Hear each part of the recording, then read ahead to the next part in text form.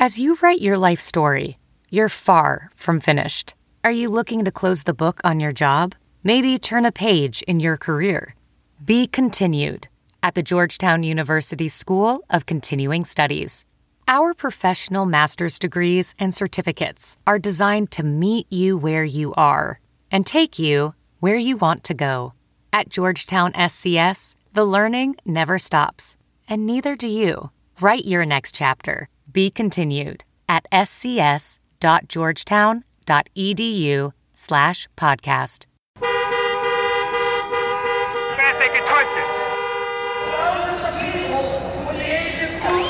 Protesters descended on the state capitol in Madison today, fighting the Safer at Home order.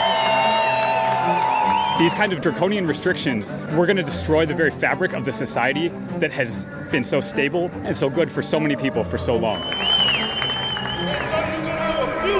Let the business owners do their thing. They're intelligent people. They don't want people to be sick. Give them a chance. Let's have some confidence in our business community. The chair of the Wisconsin Democrats defends the order. Gathering for large in-person protests might not be as dangerous as drinking bleach, but it can spread infections, cost lives, and delay the point at which it's safe to reopen the economy. I want to let you guys know that you're not alone in how you feel. Where the hell is the federal response for places like Wisconsin? If we can't test, we can't open up. We don't need people going around the Capitol with funny flags and signs this week. We need the president to get reagents and test kits and personal protection equipment that we've asked for. Not concerned with social distancing, 1,500 people gathered in Madison last week to protest Governor Tony Evers' extension of the stay-at-home order. What do these protests mean? How should reporters cover them? And where do things go from here? From the Fox 6 studios, this is Open Record. I'm Brian Polson, here once again with my colleague Amanda St. Hilaire. Good morning, Amanda. Hi, Brian. Happy Monday. Happy Monday. We're bringing you new episodes of Open Record each day, Monday through Friday, to make it easier to sort through all of this ongoing coronavirus news.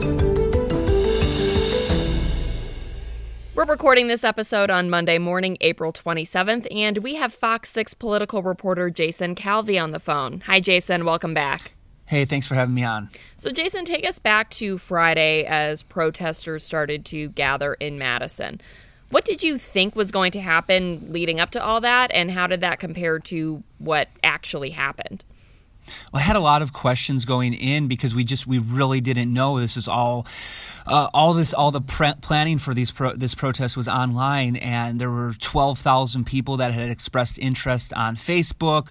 We weren't sure, were 12,000 people going to show up? Were there people that were going to show up who didn't express interest because they didn't want to have their name out on social media? I mean, there's so many questions about the total numbers that were going to show up. And at the end of the day, Capitol Police had estimated about 1,500 had shown up. So, of course, there were 12,000 that said they were interested, 1,500, according to Capitol Police, packing in to the green outside of the Capitol in Madison on Friday. So that was one of the big questions we had going in. Of course, Capitol Police did not issue a permit going into this rally. An organizer had requested one for a rough estimate of 1,000 protesters, and Capitol Police said because of the Safer at Home order, they could not issue that permit. So we were wondering, well, would there be conflict with the protesters and the Capitol Police? Would there be arrests made? Because, according to the order, the Safer at Home order, there are fines listed for potential violation of the order, including a fine of $250 or even jail time, 30 days imprisonment. It lists in that order from the health secretary designee. So there was questions about, well, are people going to be arrested? And I know ahead of time, Capitol Police said, one of their missions is to protect people's civil liberties, and a good day is when no one is arrested. And that is exactly what we saw on Friday. No arrests made by Capitol Police for this rally on Friday. Jason, what kinds of people were at this rally? And by that, I mean, were people pretty unified in their viewpoint? Did you have a spectrum of protesters who had different concerns there? Definitely a lot of diversity in the group. So you saw people that were speaking about religion and how they wanted to have their churches opened up again, because right now there's no gatherings. So the churches right now, a lot of them are doing digital services, virtual services on Facebook or other live streaming services. So that was one group, is sort of, I would say, the religious folks. And there was others that were talking a lot about the constitutional rights to petition the government or assemble free speech. And so then you had people that were pushing that message in their signs and in their statements when we would interview them. We'd also see people that were fighting for businesses, saying that right now our businesses in Wisconsin are suffering because they can't be open. Think about your barber shops, your bars, your restaurants, all those the hospitality industry, all those places where right now are just shut down because of the safer at home order. So you had a lot of people that were speaking about the business ramifications. Then you had, a smaller group where you saw people with signs saying, this is sort of challenging maybe the science of this all. I would say that was a smaller group. So you definitely had people speaking about religion. You had people talking about businesses and sort of stabilizing the business and the economy. You had other people that were questioning maybe the science of the coronavirus pandemic and the challenging whether this is something that we really should be fearing.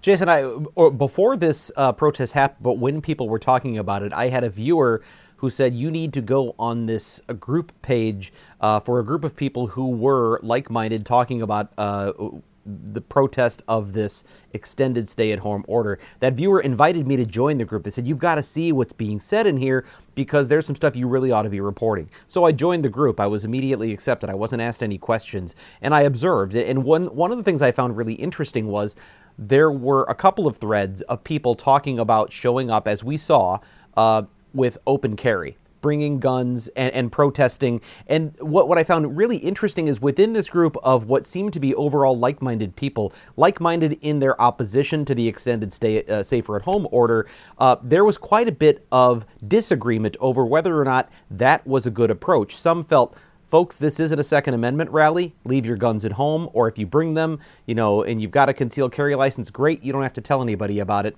There were others who said, this is government overreach and we need to make a statement. Did you see at the rally itself if there was any of that sort of conflict among those who said, folks, wrong rally, wrong time, and those who said, no, this is important for us to make this display? Yes, I exactly saw that at play. At the very end of the day, I was taking a photo of three young men with their long guns. I'm not exactly a gun expert, so I don't know the particular type of gun that they were holding, but all three of them were holding long guns. And then at the same time, a car drove by of other protesters, and they were yelling at these three young men with the guns and saying, "Hey, you're giving in their words, the liberal media fodder here. This is not what we want to be represented with, people storming the Capitol and guns. We want to be seen as a peaceful protest and, leave your guns at home." That's exactly what I heard protesters challenging the three young men with the guns. And yes, we did see again and again scattered. I wouldn't say it was the majority. It was 12, 15, maybe tops of 20 people that I saw with long guns visibly out at the rally on Friday. So it was definitely a small minority that had the guns, but it definitely was a debate. As you said beforehand, I was speaking with one of the men who is one of the leaders on one of these Facebook groups talking about, and I spoke to him, and he was urging people to leave the guns at home. He said it would be a distraction. Of course, people take pictures of this, they post it on Facebook, and that's the one image that people see of the rally is people with long guns. So that was his concern going into it. We definitely saw it on Friday with people bringing some weapons to the rally. And again, to show, I think their message was government overreach, as you said, and they wanted to say, hey, we are standing up to the government. And so that was definitely a debate amongst the protesters going into the rally on Friday, and it was played out on the streets as well. And you were talking about speaking to one of the organizers. Who was behind this protest? Because we've seen a lot of national coverage about the organization of several of these protests in different states. Yeah, so you had a lot of different elements going on here with this protest. There were several Facebook groups, which Brian and I were just speaking about, that were pushing the rally. So there was a lot of promotion going on to get to get the numbers up on the rally. So, for example, you saw talk radio hosts Vicki McKenna posting and keeping a list of people that were events going on across the state. You saw Madison Elmer, who is just said that she was concerned about this, and so you saw a lot of people trying to figure out what they should do. So you saw a smaller rallies in places like Brookfield, but then this was sort of the bigger one. It was planned weeks in advance, and so that was the biggest rally. Everybody's kind of putting all of their emphasis on trying to get the numbers up for that rally on last Friday in Madison. But you also saw outside groups as well that were promoting sort of this reopen message. So you had groups affiliated with like the Tea Party. So you had Tea Party Patriots and Freedom Works pushing a message of reopen, and that kind of riled up the base, to come out. Maybe not particularly to this rally, but just in general to make their voices heard in the public sphere some way or another. And of course, you had President Trump, who on Twitter was urging liberate. Now, he didn't send out a tweet about liberating Wisconsin, but he did for some of the other some of our neighboring states, liberate Michigan, liberate Minnesota. So there was this groundswell on social media of people kind of pushing that reopen message, and this was where, hey, if you wanted to have your voice heard, then you had people like talk radio saying this is where you should go to do that on Friday.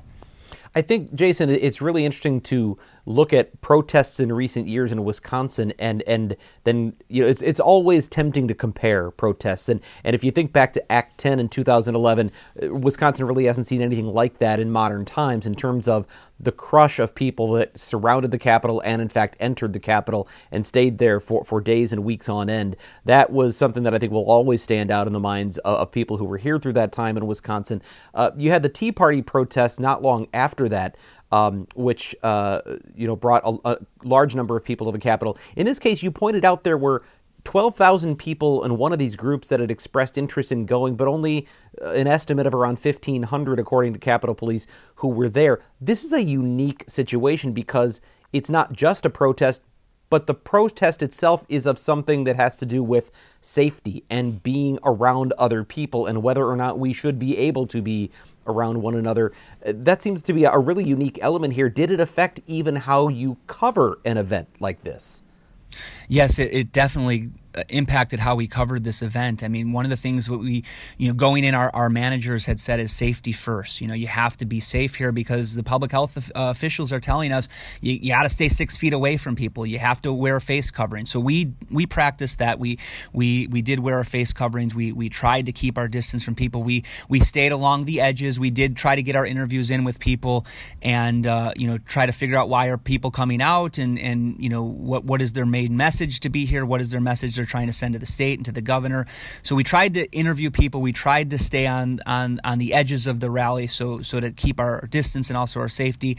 At one point, somebody with a bullhorn had started harassing us, just saying that we were part of the fake news. That was his quote, and he continued following us. We kept pushing back, and that was kind of unfortunately the end of our experience with trying to get as many interviews as possible because he was kind of interrupting us. We were interviewing one person and he continued to get on the bullhorn after we asked our first question, and it seemed to be a respectful interview, but it was kind of disappointing that we weren't able to continue that interview with this young man talking about why he was out there today. That reminds me a lot of, from the opposite side, a lot of the experience we had covering the Act 10 protests, because that at that time the politics of the people who were assembled were a little bit different than this, but we were wearing our blue Fox jackets, Fox 6 jackets, but the word Fox at that time was considered by the people who were there, because they associated us with Fox News, to be a pejorative. So we got a lot of harassment. But what was so different at that time was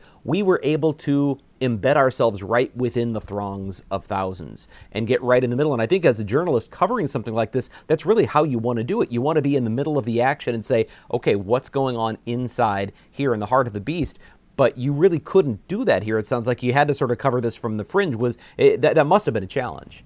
Yeah, it was challenging. It's not the way we normally would want to cover an event, but it is in the midst of this unprecedented situation of a pandemic, right? We would normally be in the midst, like you did with Act 10, where of course you were getting challenged by people against Act 10 at that time, and we were challenged at least by this one person supporting getting rid of the Safer at Home order. So, but again and again, people were respectful. They wanted to share their message with us, but again, we would have wanted to be in the middle of that protest, right in the heart of where the speakers were. But just to keep our distance, we needed to be on the peripheries there on Friday, and I think we were still able to get a good sample. I wish we would have had a lot more. One of the groups I wanted to talk with was I did see a number of parents there with small children without any facial coverings at all, and I wanted to ask them, are you worried about their safety, things like that? But because we had to push back, I wasn't able to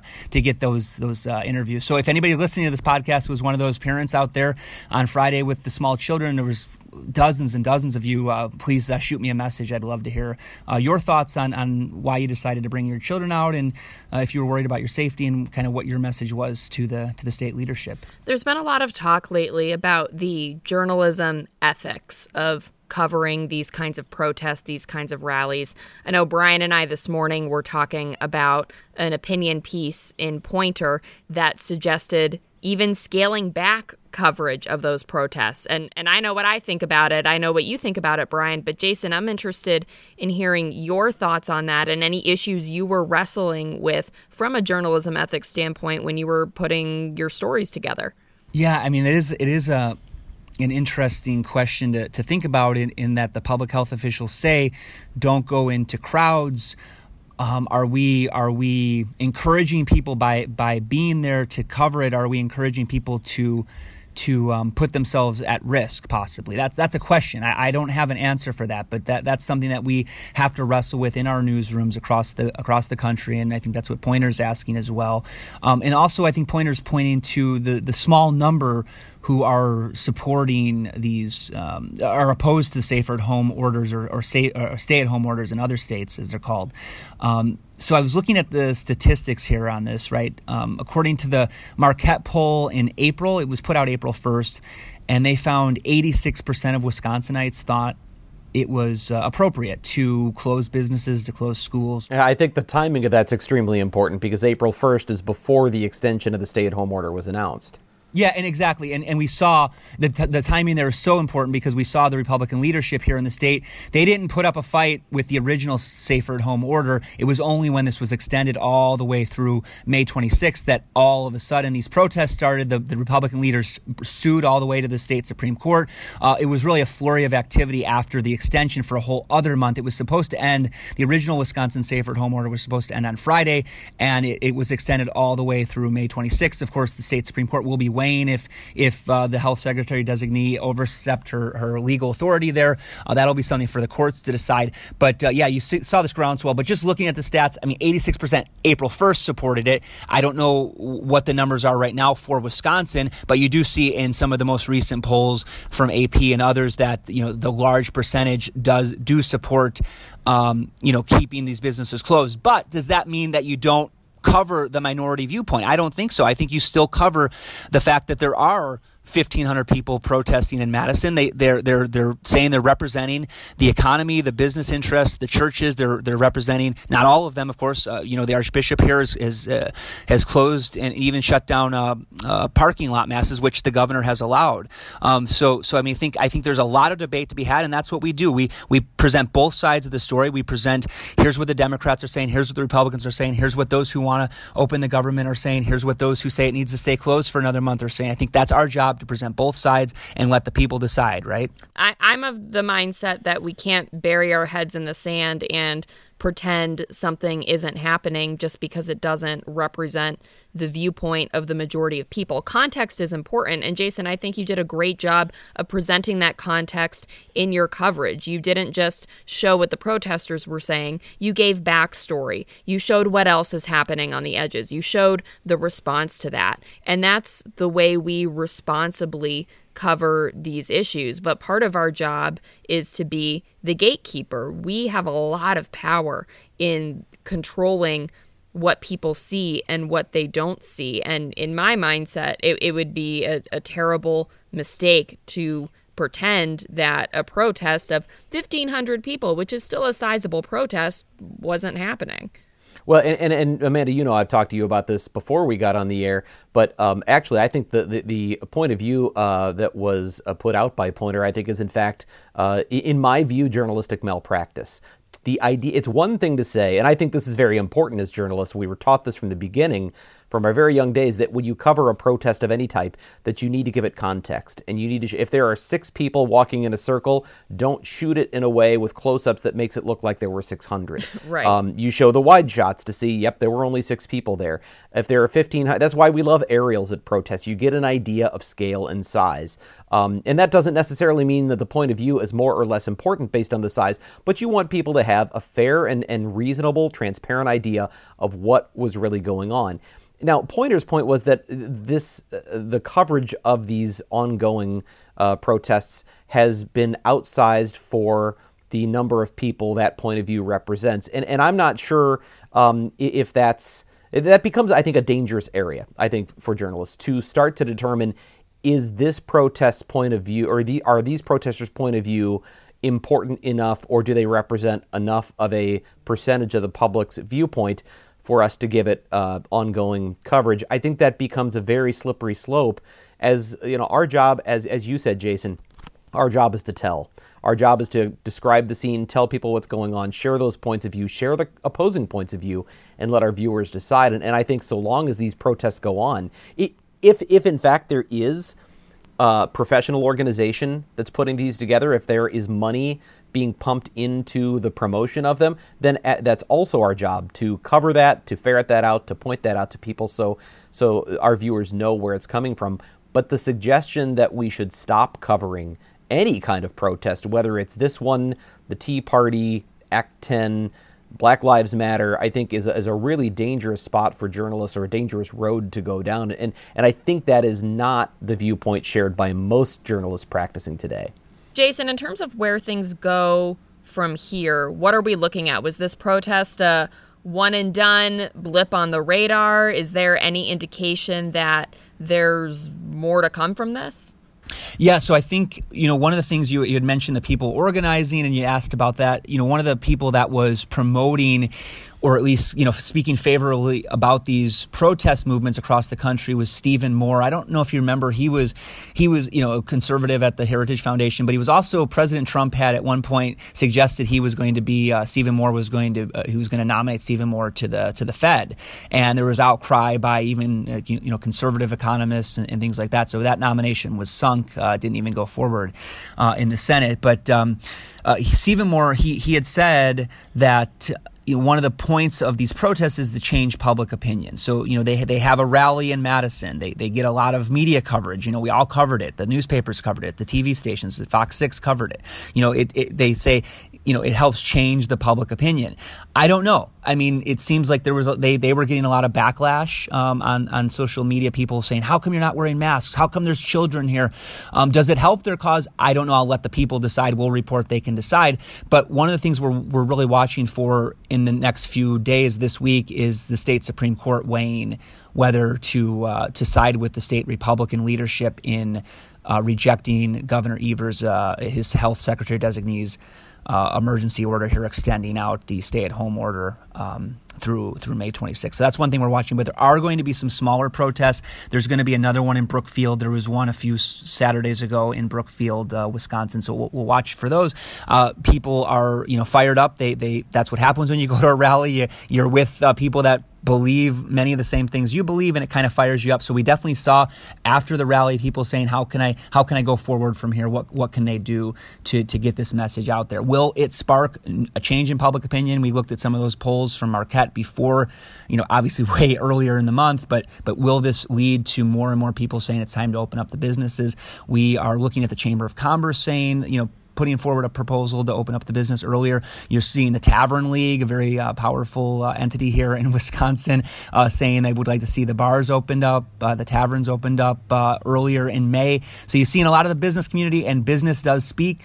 Truth does speak to the powerful here in Wisconsin. So we'll see if that helps move things along a little bit more quickly. But again, my attention right now, State Supreme Court, to see what they're going to do on this emergency order. It's interesting. We are now about 6 weeks into Safer at Home, and there are 4 weeks left of the extended order.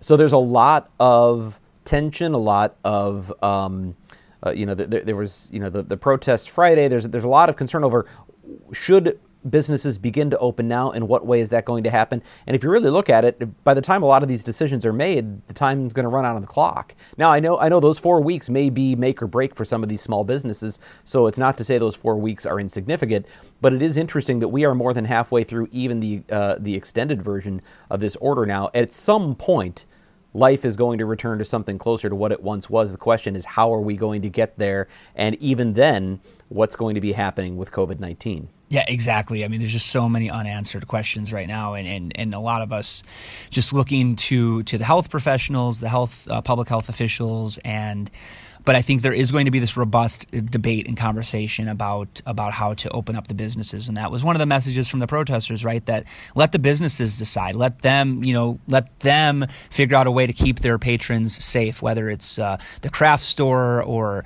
whether it's the local bar. Is there some way that they can open on their own to keep their people safe and not, put people in the hospital? Of course, the other side, the chairman of the Democratic Party in Wisconsin, he said, that this was going to lead to spreading infections and costing lives. So I think it's important that we really try to weigh this such a serious issue on both sides: businesses, the economy, free speech, all the constitutional rights, plus keeping people safe. And that is really the crux of the debate. How do you balance all of that? And I don't think we have an answer to that. We're just waiting to see what people in the state decide, the leadership, the Supreme Court, and the business leaders as well. No matter what, we are still in the midst of a pandemic, and that means we're going to be continuing to bring you more frequent episodes of Open Record. And we want to remind you all, if there's a topic that you want us to talk about, we are covering all sorts of issues as we go through this, but we want to hear from you. So if there's something you want us to discuss,